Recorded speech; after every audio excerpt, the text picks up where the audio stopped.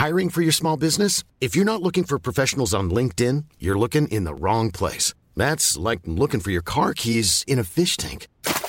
LinkedIn helps you hire professionals you can't find anywhere else, even those who aren't actively searching for a new job but might be open to the perfect role. In a given month, over 70% of LinkedIn users don't even visit other leading job sites. So start looking in the right place. With LinkedIn, you can hire professionals like a professional. Post your free job on linkedin.com/people today. Millions of people have lost weight with personalized plans from Noom. Like Evan, who can't stand salads and still lost 50 pounds. Salads generally for most people are the easy button, right? For me, that wasn't an option. I never really was a salad guy. That's just not who I am. But Noom worked for me. Get your personalized plan today at Noom.com. Real Noom user compensated to provide their story. In 4 weeks, the typical Noom user can expect to lose 1 to 2 pounds per week. Individual results may vary.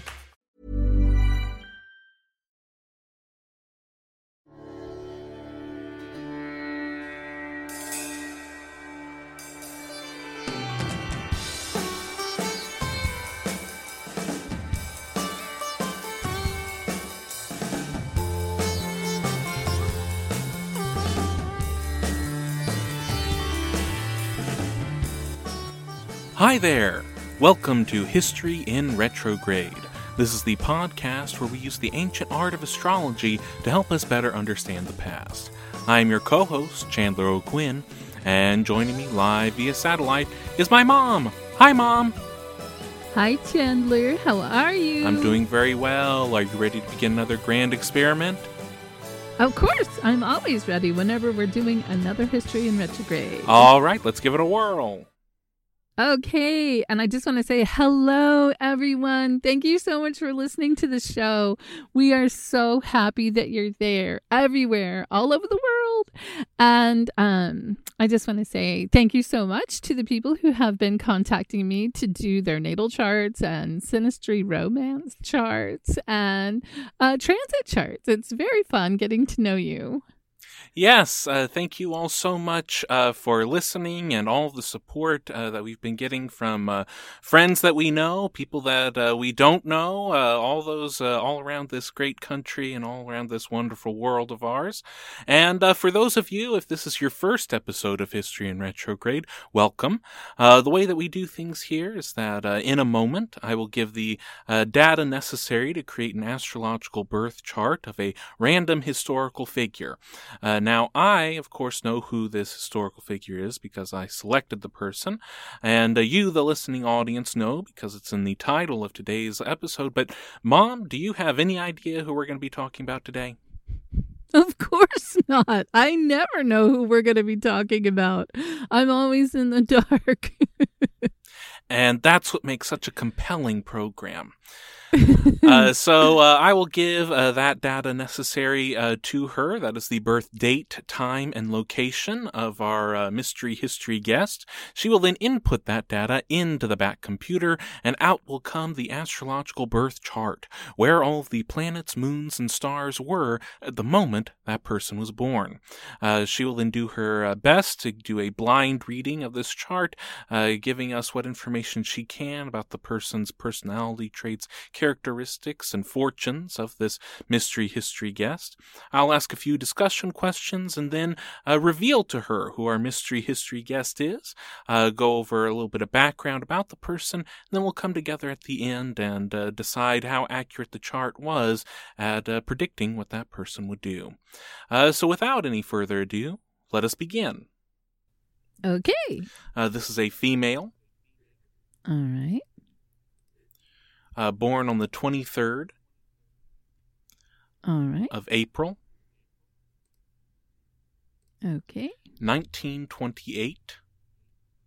Ooh. 9 o'clock p.m. I'm so happy we have a birth time.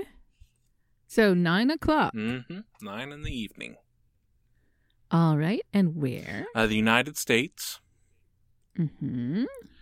Santa Monica, California. Ooh. So again, this is a female born on the 23rd of April, 1928, 9 o'clock p.m. in Santa Monica, California. Oh,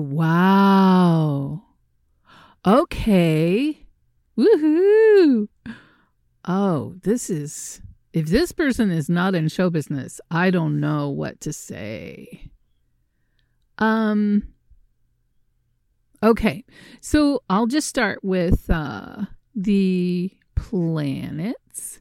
This person has Sun. I'll start with, they have their ascendant, their first house cusp is 5 degrees Sagittarius. So they have Sag rising. They have Sun at 3 degrees Taurus, Moon at 29 degrees Gemini, Mercury at 23 degrees Aries, Venus at 15 degrees Aries, Mars at 12 degrees Pisces, Jupiter at 20 degrees Aries, Saturn at 18 degrees Sagittarius, Uranus at 5 degrees Aries, Neptune at 26 degrees Leo, Pluto at 15 degrees Cancer, North Node at 9 degrees Gemini, and Chiron at 5 degrees Taurus. They have Virgo on their midheaven. All right. So, I kind of want to start with this 5th house because it's so crazy, but I will start with the 1st house. Okay.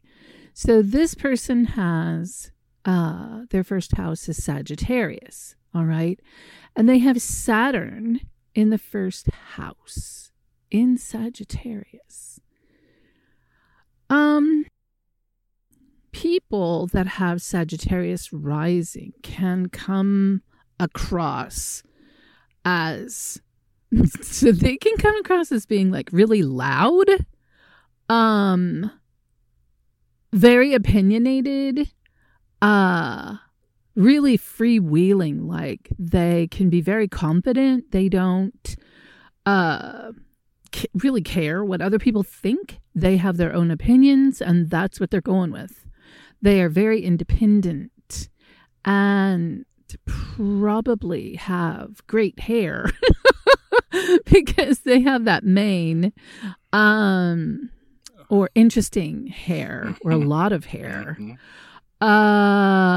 They would have like a longer body, maybe, and have sort of horsey features, like they could even like do like horse-ish behavior. Like, how can I explain this? Not necessarily like, they could have a more oval face, they could come across very strong and like, hey, if you don't like it, too bad, but this person also has Saturn in their 1st house, which could make them appear more mature than they are, more, or even maybe older than they are, or because Saturn is in Sag. Oh my gosh. Sagittarians are so wild. I like them a lot. Let me move forward. We have Capricorn on the 2nd house. There's no planets in that, but that would make them very responsible with their money and very, it should make them very responsible with money, and it should make them have money. 3rd house cusp is Aquarius. Now, we do not have any planets in Aquarius in that 3rd house, but we do have Mars in Pisces in that house. So Mars in the 3rd house could make them communicative, very creative communicator, and very passionate about their communications. We'll come back to that. 4th house is Pisces. And we have Uranus and Venus in Aries in that house. Wow. Okay, so their house was probably really fancy, I would think. Because they have Venus in the 4th house. Love of home things, but in Aries, which is very fiery. So also can be very dramatic and elaborate. And that also applies to community and country. Yes, and they would have a deep love for their community and country. And they also have Uranus there. Uranus conjunct Venus by sign, not by degree, but by sign. And Uranus is like futuristic, humanitarian, lightning striking fast. It would give this person an ability to go really fast when they're pursuing something that they love, if that makes any sense. Yeah, okay. So that's a very strong 4th house. Very Aquarian-y on that Uranus conjunct Venus. It makes them really love, I guess, like Aquarius, Uranus things, these groups of people, futuristic technology, things like that. And then 5th house cusp is Aries. And here we have Jupiter conjunct Mercury. Oh boy, this person should be able to really talk. Blue streak, like really great communicating. And it's in the 5th house, which is ruled by the sun. 5th house is ruled by Leo, which is the sun. And that is, wow, Jupiter it just makes everything bigger. So having Mercury in Aries and Jupiter in Aries also conjunct the Venus and the Uranus by sign, this is a lot of vibrato, a big personality. Wow. And then they have Sun in Taurus, which is on the cusp. It's only 3 degrees Taurus, so it is trining that, well, pretty much, yeah. Well, not really. It's almost trining the Mercury, but not quite. But still, in the 5th house, it's just making this person big, a big personality. And then Chiron at 5 degrees Taurus and Sun at 3 degrees Taurus. Something about lessons learned in childhood, maybe, or lessons with leading. Somehow this person had wounds with Leo things. Somewhere there's something to be overcome with that 5th house Leo aspects, because it's Chiron, which is the wounded healer. So somehow healing maybe children. And what are Leo things? Leo things are, leadership. Like 5th house is romance. It can be leader, but it's also performing and theater and creating and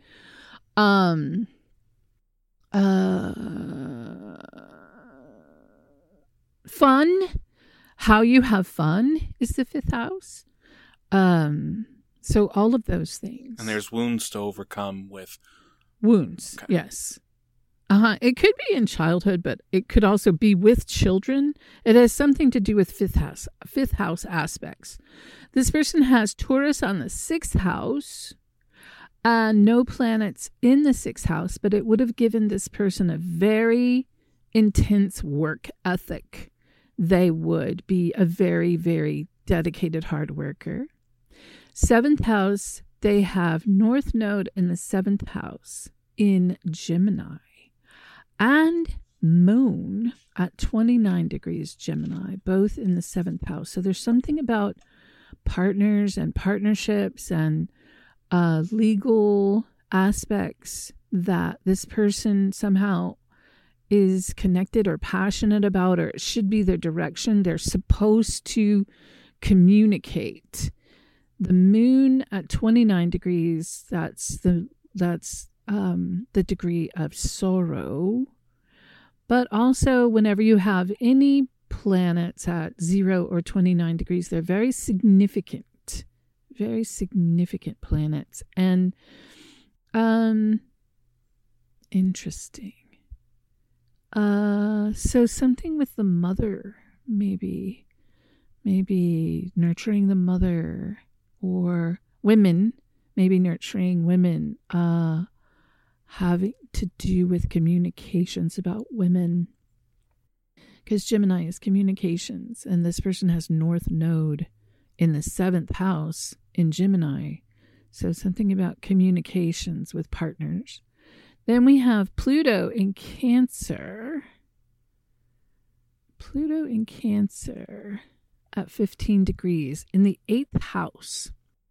Pluto in Cancer has to do with women and mother. And Pluto in the 8th house, because the 8th house is ruled by Pluto. It's Scorpio. So having Pluto in Cancer in the 8th house would be something powerful with women, mothering lots of people, some kind of mothering power, and legacy with that, and secret things, and all the things that Pluto rules, the occult, psychic abilities, all of that. And then 9th house is ruled by Leo, and we have Neptune in the 9th house. And in this chart, we have Saturn and Neptune were retrograde at the time that this person was born. So, that can have some kind of influence on the person. And what it is sometimes referred to is that it will take on characteristics of the opposite sign. So this person has Saturn in Sagittarius at 18 degrees in the 1st house, but that would almost be like having Saturn in Gemini. Okay, so there would also be lessons with communication. That's a possibility. Learning how to communicate, learning how to express ideas, and also some technology. And then with this Neptune in Leo, Neptune in Leo would be the ability to create, masterfully create, okay? But also having it be retrograde has some aspects to do with Aquarius, right? So the ability to masterfully create an illusion regarding groups of people and humanitarian things, possibly. How can you tell that these are in retrograde just by this chart? Do you see here, this has a little R next to it? Oh, okay. And that means that those planets were retrograde when this person was born. Okay, and just to go over it briefly, retrograde means what? When a planet is retrograde, it is stationary. All right. So it has a different, what's the word I'm looking? Dynamic than when it is direct. Okay. So, what some philosophy in astrology is that when you're born in your natal chart, if you have a retrograde, if a planet is retrograde or your North Node or whatever is retrograde, when you're born, then look to the opposing sign for aspects in that situation. Okay. It's just a different dynamic. Okay. It isn't good or bad. It's just a different dynamic. Okay. Okay, so 10th house is Virgo, and this person has Virgo on the midhaven, which would make this person a very savvy business person and communicator, because Virgo is ruled by Mercury, which is communications. Then 11th house cusp is Libra, which would make this person very fair-minded with groups of people and humanitarian aspects, and also very likable in those aspects. And then 12th house is Scorpio, and there aren't any planets in there either, but it would make this person a natural, have natural like abilities, like psychic abilities, intuition, empathy, those kind of things. Am I even close? I already knew, putting this together, that you were going to have a great time once we found out who this person is. But good.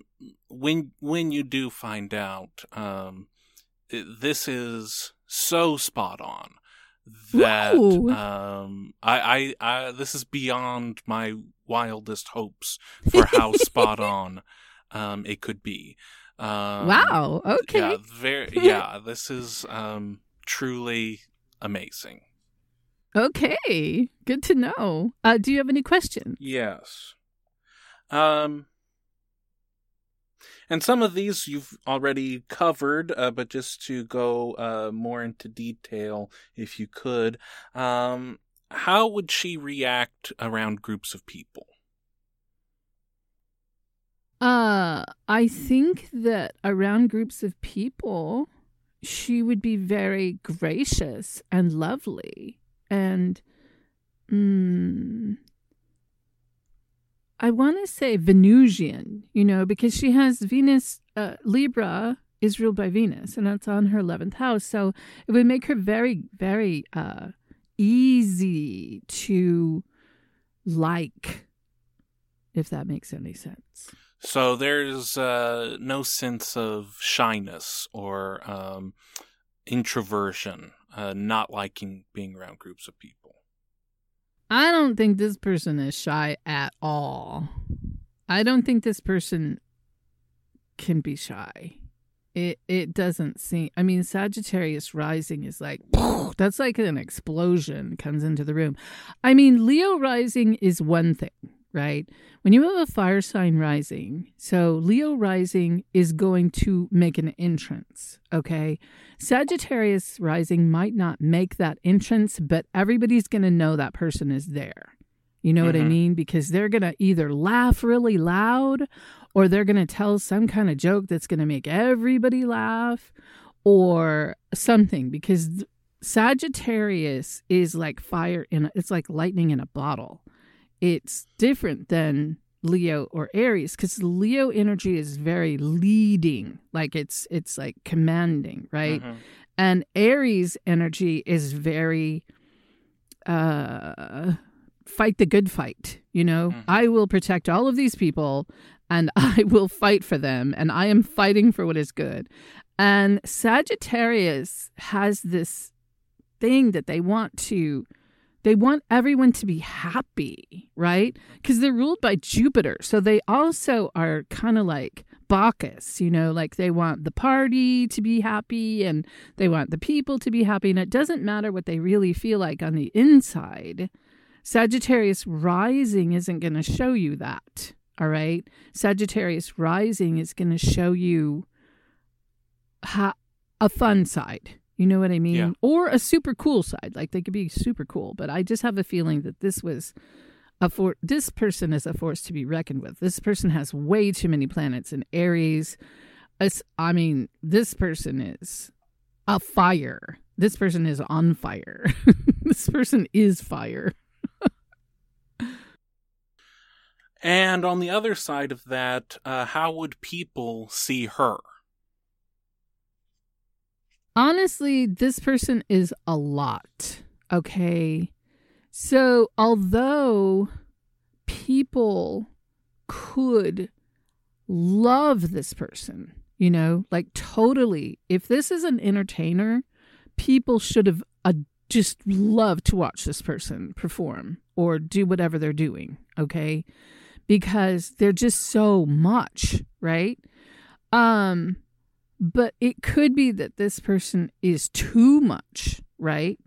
Like, I would want to be friends with this person just to see what they do. Like, I would just want to be around them to see all of the things that happen because of this much fire and air and this energy, you know? But I think that people still, I mean, this person has Libra on the 11th house. Normally when people have Libra on the 11th house, people love them. And they love the people. Mm-hmm. If that makes any sense. Mm-hmm. How would she respond if others were telling lies about her? Oh, I think she'd set that straight. I don't think there would be a lot of discussion about that, you know? This person is a warrior. This person has 4 planets in Aries with Sun in Taurus. If this person sat back and didn't do anything about it, I would be shocked. I cannot imagine that this person would not specifically set this straight in one way or another. Like, maybe they're not forcing them to print a retraction, but literally, and almost like making a joke about it. Like, did you really think you would be able to say that about me? You know? Mm-hmm. I don't know. That's what I feel. How would she feel about her mother? What role would her mother play in her life? She should feel very close to her mother. She has Moon in the 7th house. Her mother should have been kind of like a partner for her, and she should be really, really dedicated to her, and almost like her mother is a partner, or women are a partner. But I mean, also the Moon rules the 4th house, and she has Venus and Uranus there in Aries. So I would think that this person was very close to their mother. And the father. For the father, we go to the Sun, which is in the 5th house, and it's in Taurus. So I would think that maybe the father was more, well, I don't know. I mean, the father could have been really super level-headed, you know? Could have been a doctor, could have been a scientist, or something that required, you know, diligence and meticulous ability to organize data or things like that, you know, because she's got Virgo on the 10th house. Okay. 10th house is ruled by Capricorn and Saturn, which is the father. All right. So that's, I would think, I mean, she does have Saturn itself in Sagittarius, which could make the father feral. But I'm going to go with, I think she was closer to her mother than her father. Okay. What would she look for in a romantic partner? Honestly, she's going to look for someone who is kind of creative. Maybe someone who's calmer than her. Maybe someone who helps ground her, you know, and a creative person. She has Mars in Pisces, which would make her want kind of a creative, more watery man. I don't know if she got one, but that's what she should kind of be wanting. Would she have a temper? Oh my goodness. Yes. Yes, she would have a temper. She would have such a temper. I wouldn't want to be on the bad side of this temper. And what kind of mother would she be? I would think that she would be a really good mom. She has North Node conjunct Moon by sign. It is in Gemini, which would mean that she would want her children to be educated and maybe it could be kind of unconventional. But I think that she would be a really good mom. She has Mars in the 3rd house, which is her passion, right? And then she has Venus in the 4th house, which is ruled by the moon, which is mother, right? So I think that she would interestingly have kind of maybe a bohemian or unique household, but still I don't know how to describe how you could be bohemian and sophisticated at the same time, but because you have Uranus there, right? That would make it kind of bohemian. And then you have Venus in Aries, which would make it kind of sophisticated, if that makes any sense, because I have no idea who I'm talking about. Mm-hmm. Would she be athletic? She should be athletic, yes. She has 4 planets in Aries. She should be athletic. But she has Sagittarius rising. And sometimes Sagittarius rising can enjoy all the things that life has to offer a little bit. So she could be, maybe in her later years, she could have been a little bit heavier. It's possible, but she does have a lot of Aries, so I would think that she would be kind of athletic. So you mentioned right at the top that if she wasn't in show business, you wouldn't know what she would be doing. So what do you think she would be doing in show business? So there's a lot of different careers there. Well, I think she would be performing. I think that she has a great ability to perform, but she has that sun. I would almost say like she started as a performer and then she could continue on like directing and producing and doing stuff like that because she has such a heavy 5th house. Mm-hmm. And she has Mars in Pisces, which is like, very, like she could focus on her creativity. And she has Neptune in Leo. So, I mean, she has the ability to be an excellent creator of illusions, if that makes any sense. Mm-hmm. Neptune is normally, Neptune represents film.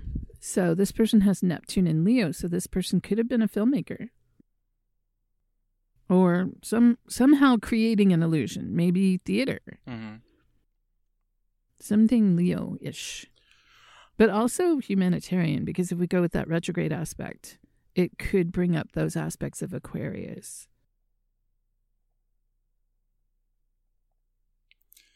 Is there any other things that you can point out about the chart that you haven't talked about already? Also, all of this Aries, it's making her a natural warrior, okay? It's making her naturally want to fight for causes, So, you said, what else would she be? She could be fighting for causes. Mm-hmm. So at this time, are you ready for the summary of our findings? Yes. So, the very first thing that you said was that this person should be in show business. Yeah. That they would come across as loud, as opinionated, confident, independent, that they would have great hair. Mm-hmm. that they might have a longer body, maybe some horse-like features, an oval face would be very strong. They would appear more mature than they are, but would also be very wild. They would be very responsible with money and have a good deal of money. She would be a very effective communicator, passionate communicator. Might live in a fancy house. There is a love of home, of community, and of country, and she has a futuristic humanitarian view of her home and country. Would be lightning quick when pursuing things that she loves. Really loves groups of people and humanitarian things and future technology. She could really talk a blue streak, would have a lot of vibrato, have a big personality. There are lessons learned in her childhood and wounds to overcome with leadership, performance, entertainment, and childhood. There is an intense work ethic. She would be a hard worker. She would be passionate about partnerships and possibly legal things. She would have a nurturing mother and would be nurturing to women, possibly through her communications. She is powerful with women and would be mothering to tons of people. There are lessons with communications, an ability to masterfully create. She would masterfully create with humanitarian things. She would be a savvy business person and communicator. Fair-minded with groups of people, very likable. There is a natural psychic ability or intuition about her. She would be gracious and lovely around groups of people, and would be easygoing with people. She is not shy. Everyone will know when she is in the room. She would have a big laugh.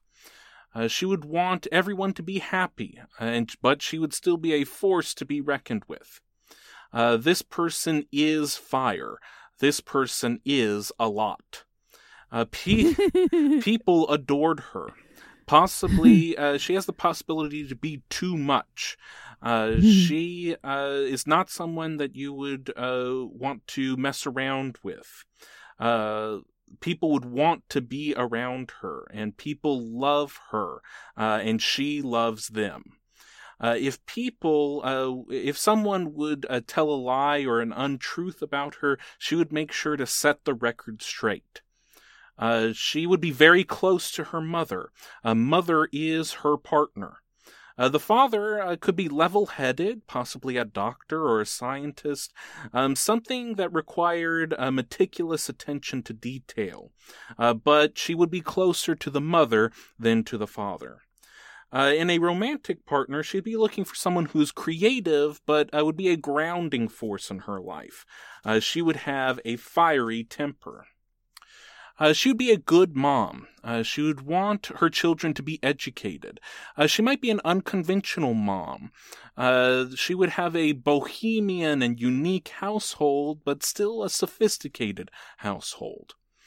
She would be athletic. Maybe she would get a little heavier in her later years. She would be a natural performer. And she might start out as a performer, but then move on to more of a director or producer role. She is an excellent creator of illusions and could have been a filmmaker. But she is also very humanitarian. She is a natural warrior and someone who fights for causes. Is there anything that I left out? No, I think that's it. Would you like to know whose chart you've been looking at? Yes.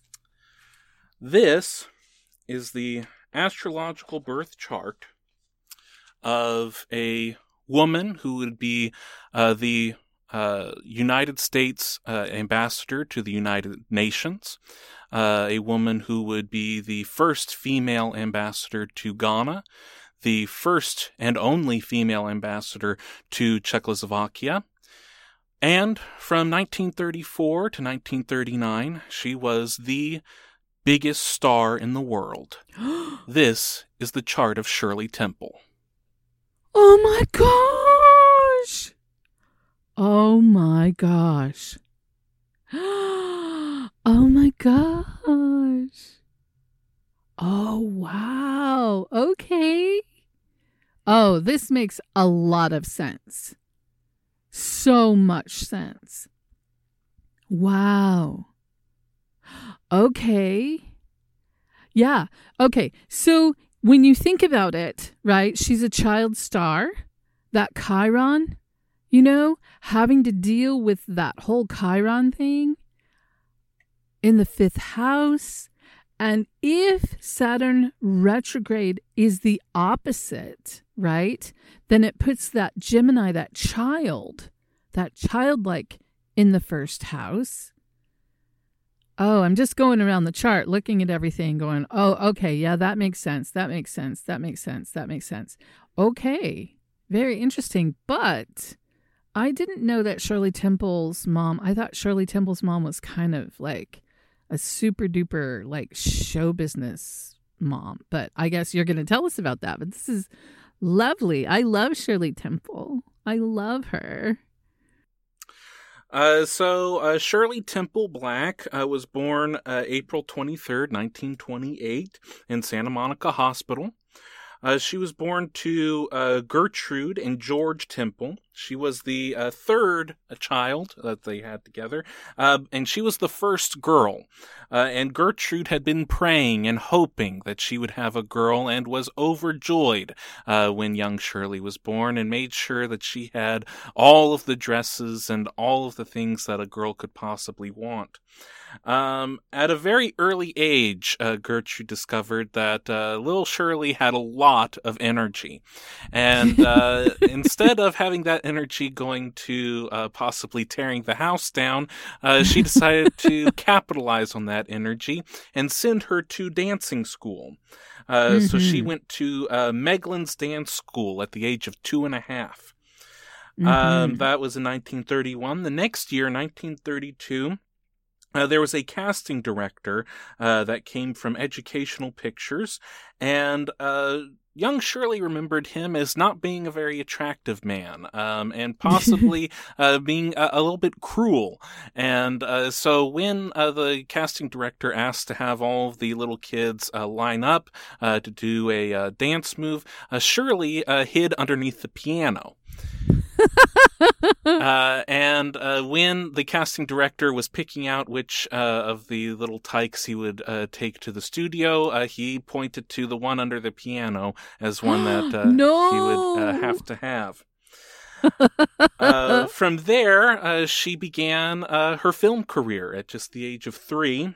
Her first pictures were called Baby. They were these sort of melodramas, and so the first one was called Baby Burlesque, and they were making or they were mocking the big films of the time by having little toddlers perform the roles. So her first one is a melodrama. I think it's based off of a Mae West picture, where young Shirley Temple is playing this overworked star in a theater who has all of these men clamoring for her attention, and it is but they're all played by little children.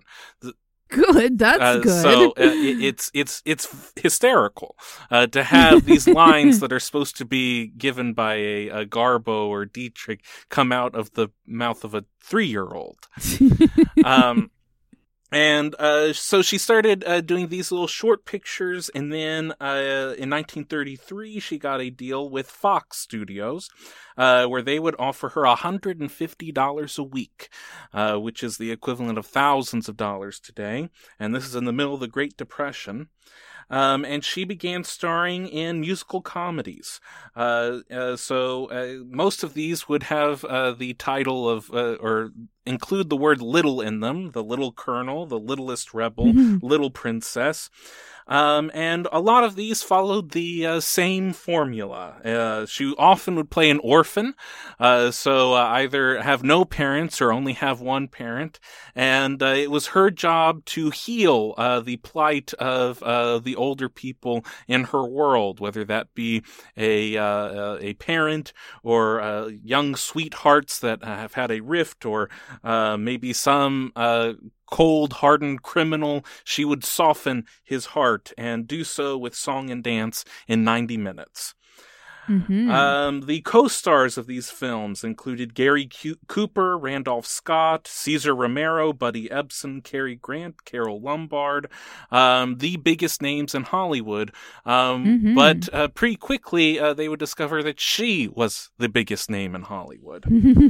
One of her absolutely favorite co-stars was Bill Bojangles Robinson.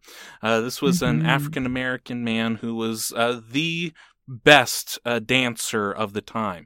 And so Shirley Temple I think it was 4 pictures that they did together.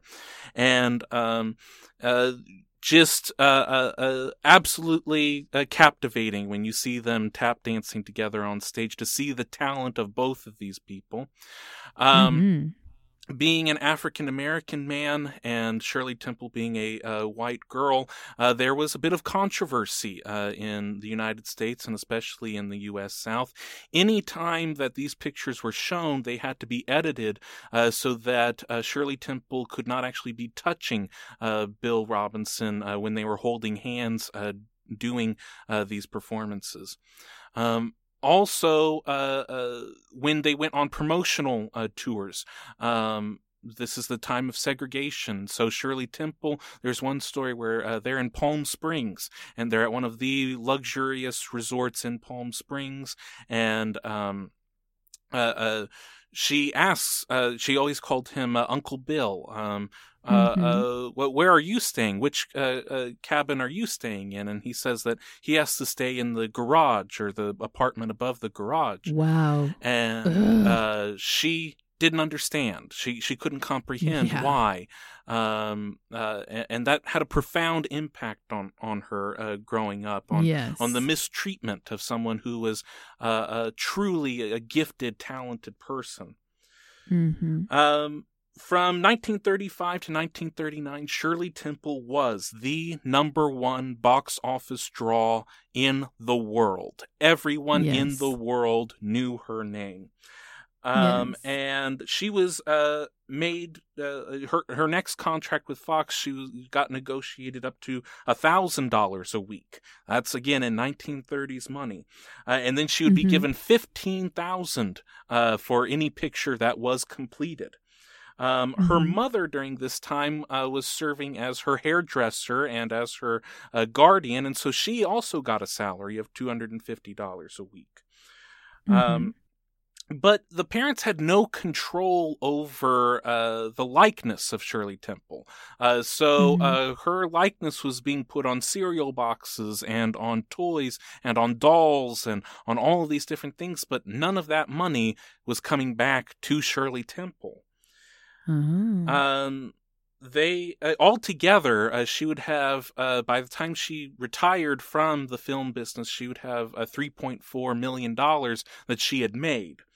And that's just the stuff that she was actually given. That's not including the millions and millions of 1930s dollars that were made off of her likeness that she never even saw. In 1935, she was the first child ever awarded an Oscar. She was awarded a miniature version of an Oscar. And they filmed the ceremony where she was given the Oscar, and she was very thankful to the Academy for getting it. And then she immediately turns to her mother and says, "Can we go home now?" She would continue working for Fox, but the Fox studio was falling on hard times, was going nearly on the brink of bankruptcy. And one of the things that they did to try and get out of it was they merged with another studio, 20th Century Studios, to become 20th Century Fox. Shirley Temple is single-handedly responsible for the being the savior of 20th Century Fox and getting them out of bankruptcy because of the films that she was making. And she became, as we already said, an internationally known star. Franklin Roosevelt, the president of the time, said how wonderful it is that for just 15 cents, the people of America can see the smiling face of a baby and forget all of its troubles. She would be when dignitaries and diplomats would come and visit the United States from all over the world, they would want to go to Los Angeles to meet Shirley Temple.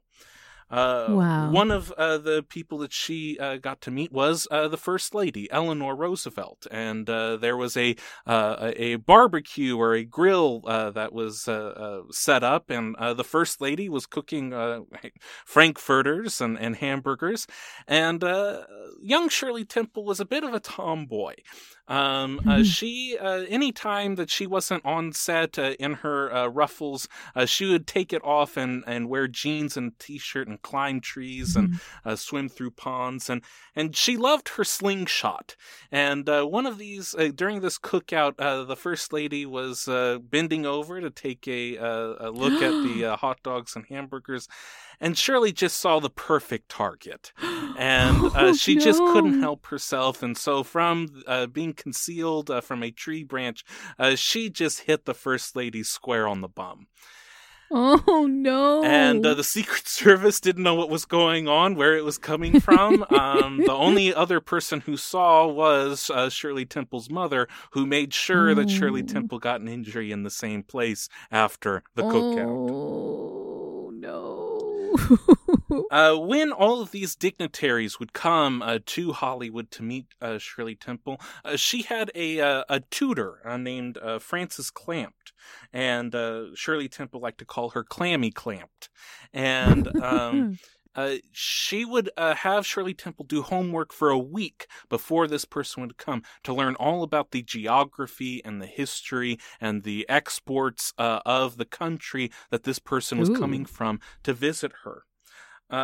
This was the perfect training for a young diplomat, that at the age of 6, 7, 8, she is learning about all the countries of the world and meeting their leaders. She would later go on in the 7th grade to attend middle school and high school through a private school instead of having a tutor.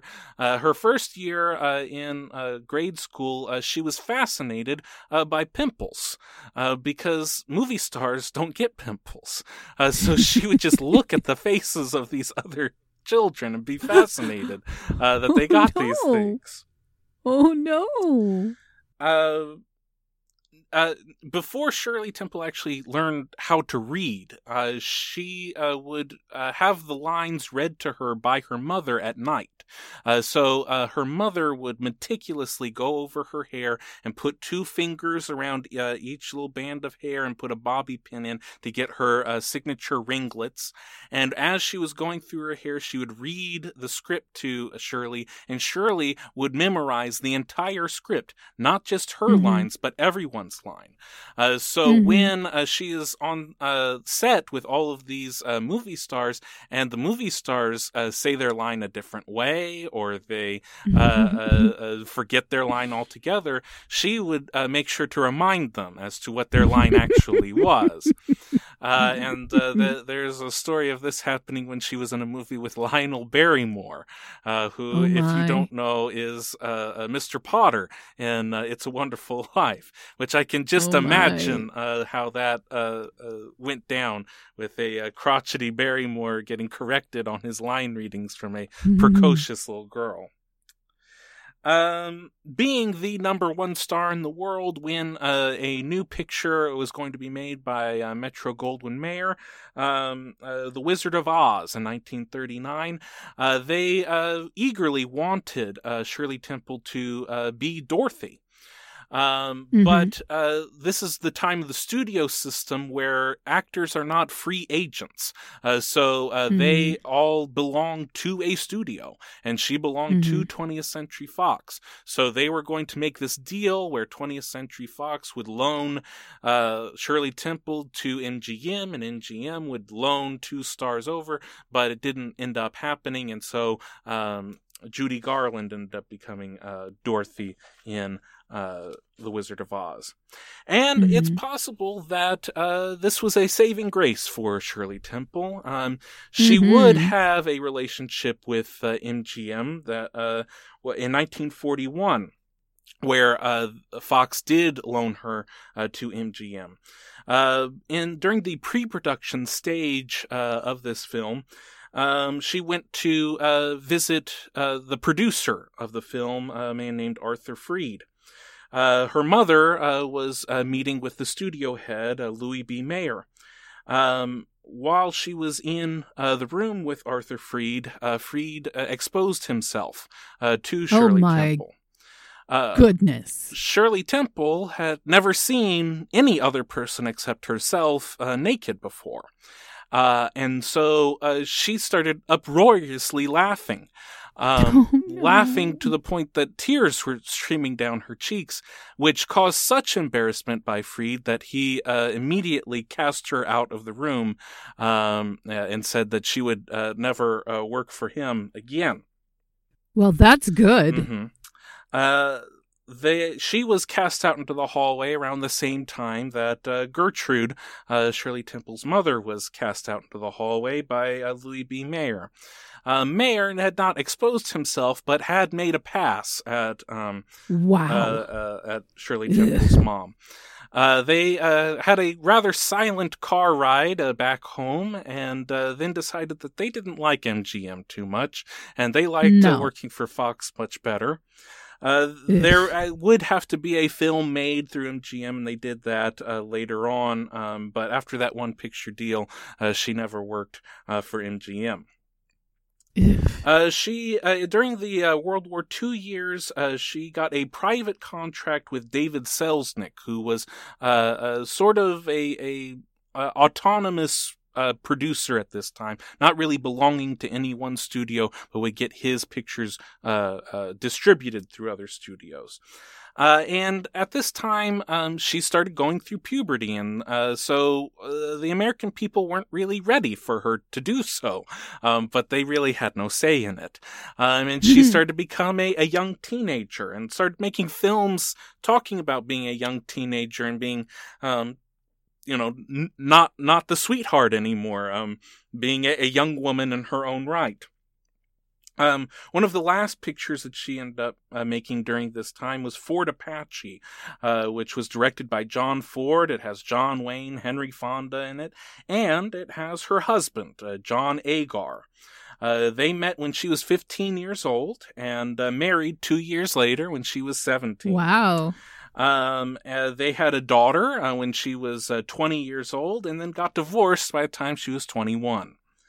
Oh, no. This was not a time where people were very public about divorces. It was still stigmatized in all around the country, and kind of played into a downfall in returns for the movies that she was making. Also, just the fact that she wasn't the 7-year-old precocious little girl anymore. She was now a 21-year-old woman. All of these things kind of came together for her to think that it's time for her to retire and to leave show business altogether.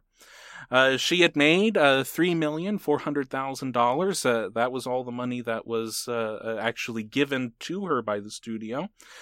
So she went to her father and her father's business partner to see about how she can start using the trust to go to college or whatnot. And they said that women shouldn't be worried about finances. And then after a couple more of these times of being dismissed, they had a long 3-hour discussion where she found out that there were only $44,000 left of that $3.4 million. Oh, no. She really wasn't all that angry at her father. She was much more angry at the business partner who was making all these decisions. Her father was a bank clerk, but had never gone past the 7th grade. So how could he really know what he was doing with all of this money? And she just loved her father so much. She would later go on to say that she was just grateful to get anything for the privilege of being in show business and being the star, and that if she had to, she would have paid the studio to work for them. And, well, that's kind of what she ended up doing. Wow. In 1950, she met a young World War II veteran, a Silver Star recipient named Charles Black. Black was the assistant to the president of the Hawaiian Pineapple Company and the son of an oil executive. They met in January of 1950 and were married by December of 1950. Wow. One of the things that struck her the most is that Black had never seen a Shirley Temple movie. Oh my gosh. When Black first met her, she thought she was a secretary, or he thought she was a secretary, and had no idea the huge star that was very romantically interested in him. They had 2 more children. And then during the late 50s and early 60s, Shirley Temple came back to show business, did a television show for a number of years, but then left again, continued being a mother and wife. And then when all of the children were reared and off having lives of their own, she decided that there was still another chapter to live in her life, and she began a career in the diplomatic service. In 1967, she ran for Congress as a Republican in the primary in a Northern California district. She lost that race, but it really put her on the map in Republican circles in California. In 1969, a California Republican was elected president, Richard Nixon. And in Washington, D.C., there was a party where Henry Kissinger, the Secretary of State, was there. And Henry Kissinger talks about how he had watched every single one of Shirley Temple's movies when he was growing up in Germany. And that all of the movies had been dubbed in German. So when he first met Shirley Temple, he said, "I was surprised to see that she spoke English." He was also surprised to see how much she knew about the world. And she started talking about the conflicts going on in Southwest Africa. And that really put an idea in Kissinger's head of getting her to be in the diplomatic corps. And in September of 1969, President Nixon appointed Shirley Temple Black to be the U.S. representative to the United Nations. Then in 1974, President Ford made her the ambassador to Ghana.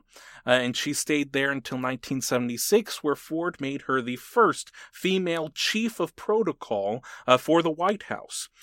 In that role, she would be responsible for all informing the president as to all the diplomatic protocols involved with foreign dignitaries visiting the White House and visiting the president. She would be responsible for developing the itinerary and agendas for all foreign ambassadors coming to Washington, D.C. For state visits. Wow. She would be responsible for organizing treaty signings. And when Ford was not reelected in 1976, she was responsible for the transition and all the things going into the inauguration of Jimmy Carter in 1977. She did not have any appointed position from 1977 to 1989. She did different things for diplomacy and for different UN organizations. She also started to see that her story was being published by several different biographers, and they were getting it wrong. In one biography, she said there were at least 526 factual errors. Oh my gosh. So throughout the 1980s, she worked on her biography of her early life, and she published it in 1988, the book Child Star, where she set the record straight as to what her life was like in the first 21 years of her life. And this became a bestseller. It was she went on all the talk show circuits promoting this book. And around the same time, a new president was elected, George Bush Sr. And in 1989, George Bush made Shirley Temple Black the first and only female ambassador to Czechoslovakia. She had a unique connection to Czechoslovakia. She was always a proponent of democracy and of anti-communism. And in 1968, she had been present at the uprising in Czechoslovakia. She actually saw the Soviet crackdown on freedom fighters firsthand. She climbed up to the roof of a hotel that she was staying at and actually saw Soviet soldiers shoot and kill an unarmed woman during the conflict. And this had another profound impact, something that she would never forget for the rest of her life. And then in 1989, she saw the next uprising, what is now known as the Velvet Revolution, because nearly no one was actually hurt during it, but the Czechoslovakians were made free, and she was the ambassador to the country when that was happening. She took such a first-hand role in the diplomatic things that were going on during this revolution, that when the new leader, Havel, was elected, she personally escorted him to Washington, D.C., which is not something that most ambassadors usually do. After Clinton was elected, Shirley Temple Black sort of retired from public service. She would still serve on committees and things, but no longer have an appointed role in any diplomatic affairs. And she would go on to win several awards, lifetime recognitions and things, and her husband would pass away in 2005, and then she passed away in 2014. I think one of the greatest quotes that could be said of young or of the entire life of Shirley Temple was said by President Franklin Roosevelt, where he said, "As long as we've got Shirley Temple, we'll be all right." Shirley Temple is a truly remarkable person, a woman, American. I think that even if she had just gone into private life at the end of her show business career, she would have already been remembered for the happiness that she delivered to young people and people young of heart all over the world. Making her films during the Great Depression and getting us through such a horrible time in the history of the world. But then she went on to do even more remarkable things as a diplomat. And at one time she was asked if, having been Shirley Temple, does that get in the way of her diplomatic missions? Is she not taken as seriously because of what she did as a child? And she said no, that it helps a great deal, because wherever I go, people see me and they have a smile on their face because they remember the happiness that I once gave them when I was just a little girl. And that's the best thing that I could do for representing America to all of these people all over the world. Oh, that's wonderful. A truly remarkable person, and I think that this chart absolutely bears out everything that she was. I agree. I knew this had to be someone who was extremely dynamic, and yes, I think honestly, for what I know about Shirley Temple Black, I mean, I'm so familiar with all of the films that this makes really perfect sense regarding a child star. You know what I mean? But then knowing that she was such a wonderful diplomat, and her nature, and how, she was partners with her mom, that's so crazy that it's right there in the 7th house, Very interesting. And such a love. I love Shirley Temple movies. Is there anything else that makes more sense now that you know? Well, it all makes more sense now that I know who it is. It really is very clear, that that it was someone who was very, dynamic and driven, and just an amazing person. I don't feel that she was as, I guess, angry as I thought she might have been. But I think that the instance where she talks about shooting, was it Mrs. Roosevelt? In the bomb, that's very satirizing. I'm just going to say, just the thought that you would even do that, I find that hilarious. So, but who doesn't love Shirley Temple? She's amazing. If you don't know who Shirley Temple is and her films, then you really need to just pick a night. And there are a lot of films, so you can't watch them all in one night. But I think my favorite is The Little Princess. I love the scene where, she's been sent to the attic and it's cold, and she wakes up and she has all these wonderful comforts and food and everything. And it always makes me cry. Mm-hmm.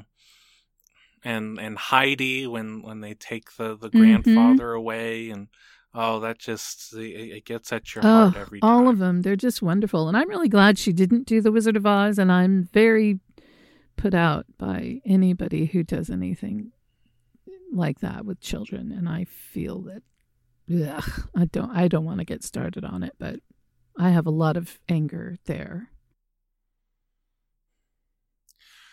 Well, I think on our scale of right on the money to way out in outer space, this is definitely one that is right on the money. This is everything, a lot of what Shirley Temple was and would become. One of the biggest stars, all of that is set up in the stars when she was born.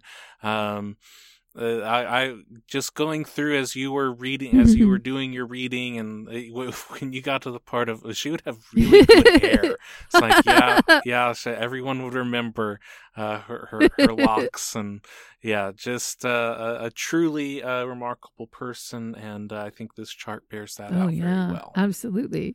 And I really enjoyed reading this chart. I love a chart that has this much vibrato and oomph. There's a lot of oomph here.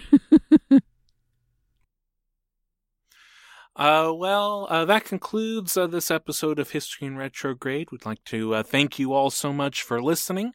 If you would like to support the show, we have a number of ways of doing that. We have all the links to our social media pages posted in the description of the show. We also have an email, historyinretrograde@gmail.com. Please reach out, let us know what you like about the show, and what sorts of mystery history guests you would suggest for the future. And if you feel extra supportive of the show, we have a link to our PayPal account where any little donation would help us in producing a better quality show and producing shows in the future. And we also have a link there if you want to be your very own mystery history guest. Then you can contact Chandler's mom at historyinretrograde.com, and she would be happy to go over the details of how you can have a reading of your birth chart or a synastry chart with that special someone, or anything else. Mom, Mom, is there anything you'd Yes, like to I just add? want to say thank you so much for being there. All of you, we love you all. We're so happy that you listen to the show. And if you have emailed me to get your chart done and I haven't gotten back with you yet, just bear with me. I'm getting to everyone as quickly as I can. And I greatly appreciate all of your interest and support. And look forward to the next show, Chandler. You're really picking some wonderful subjects. I just love what you do. Thank you. I love what you do. So that reaches the end of the show. So as always, in conclusion, as long as your houses are in order and the stars are aligned, everything will be just fine. Everything is going to be just fine. Thank you so much for listening. Bye-bye. Thank you so much. Bye-bye.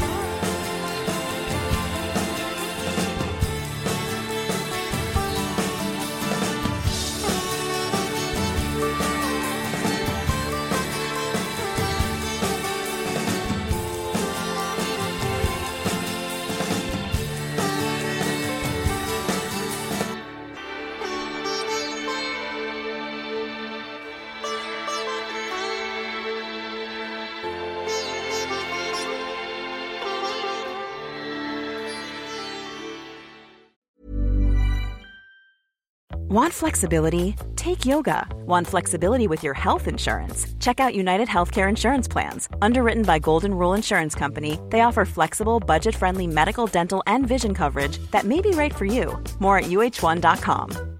Hi, I'm Daniel, founder of Pretty Litter. Cats and cat owners deserve better than any old-fashioned litter. That's why I teamed up with scientists and veterinarians to create Pretty Litter. Its innovative crystal formula has superior odor control and weighs up to 80% less than clay litter. Pretty Litter even monitors health by changing colors to help detect early signs of potential illness. It's the world's smartest kitty litter. Go to prettylitter.com and use code ACAST for 20% off your first order and a free cat toy. Terms and conditions apply. See site for details. Hey, it's Paige DeSorbo from Giggly Squad. High quality fashion without the price tag. Say hello to Quince. I'm snagging high-end essentials like cozy cashmere sweaters, sleek leather jackets, fine jewelry, and so much more. With Quince being 50 to 80% less than similar brands. And they partner with factories that prioritize safe, ethical, and responsible manufacturing. I love that. Luxury quality within reach. Go to quince.com/style to get free shipping and 365-day returns on your next order. Quince.com/style.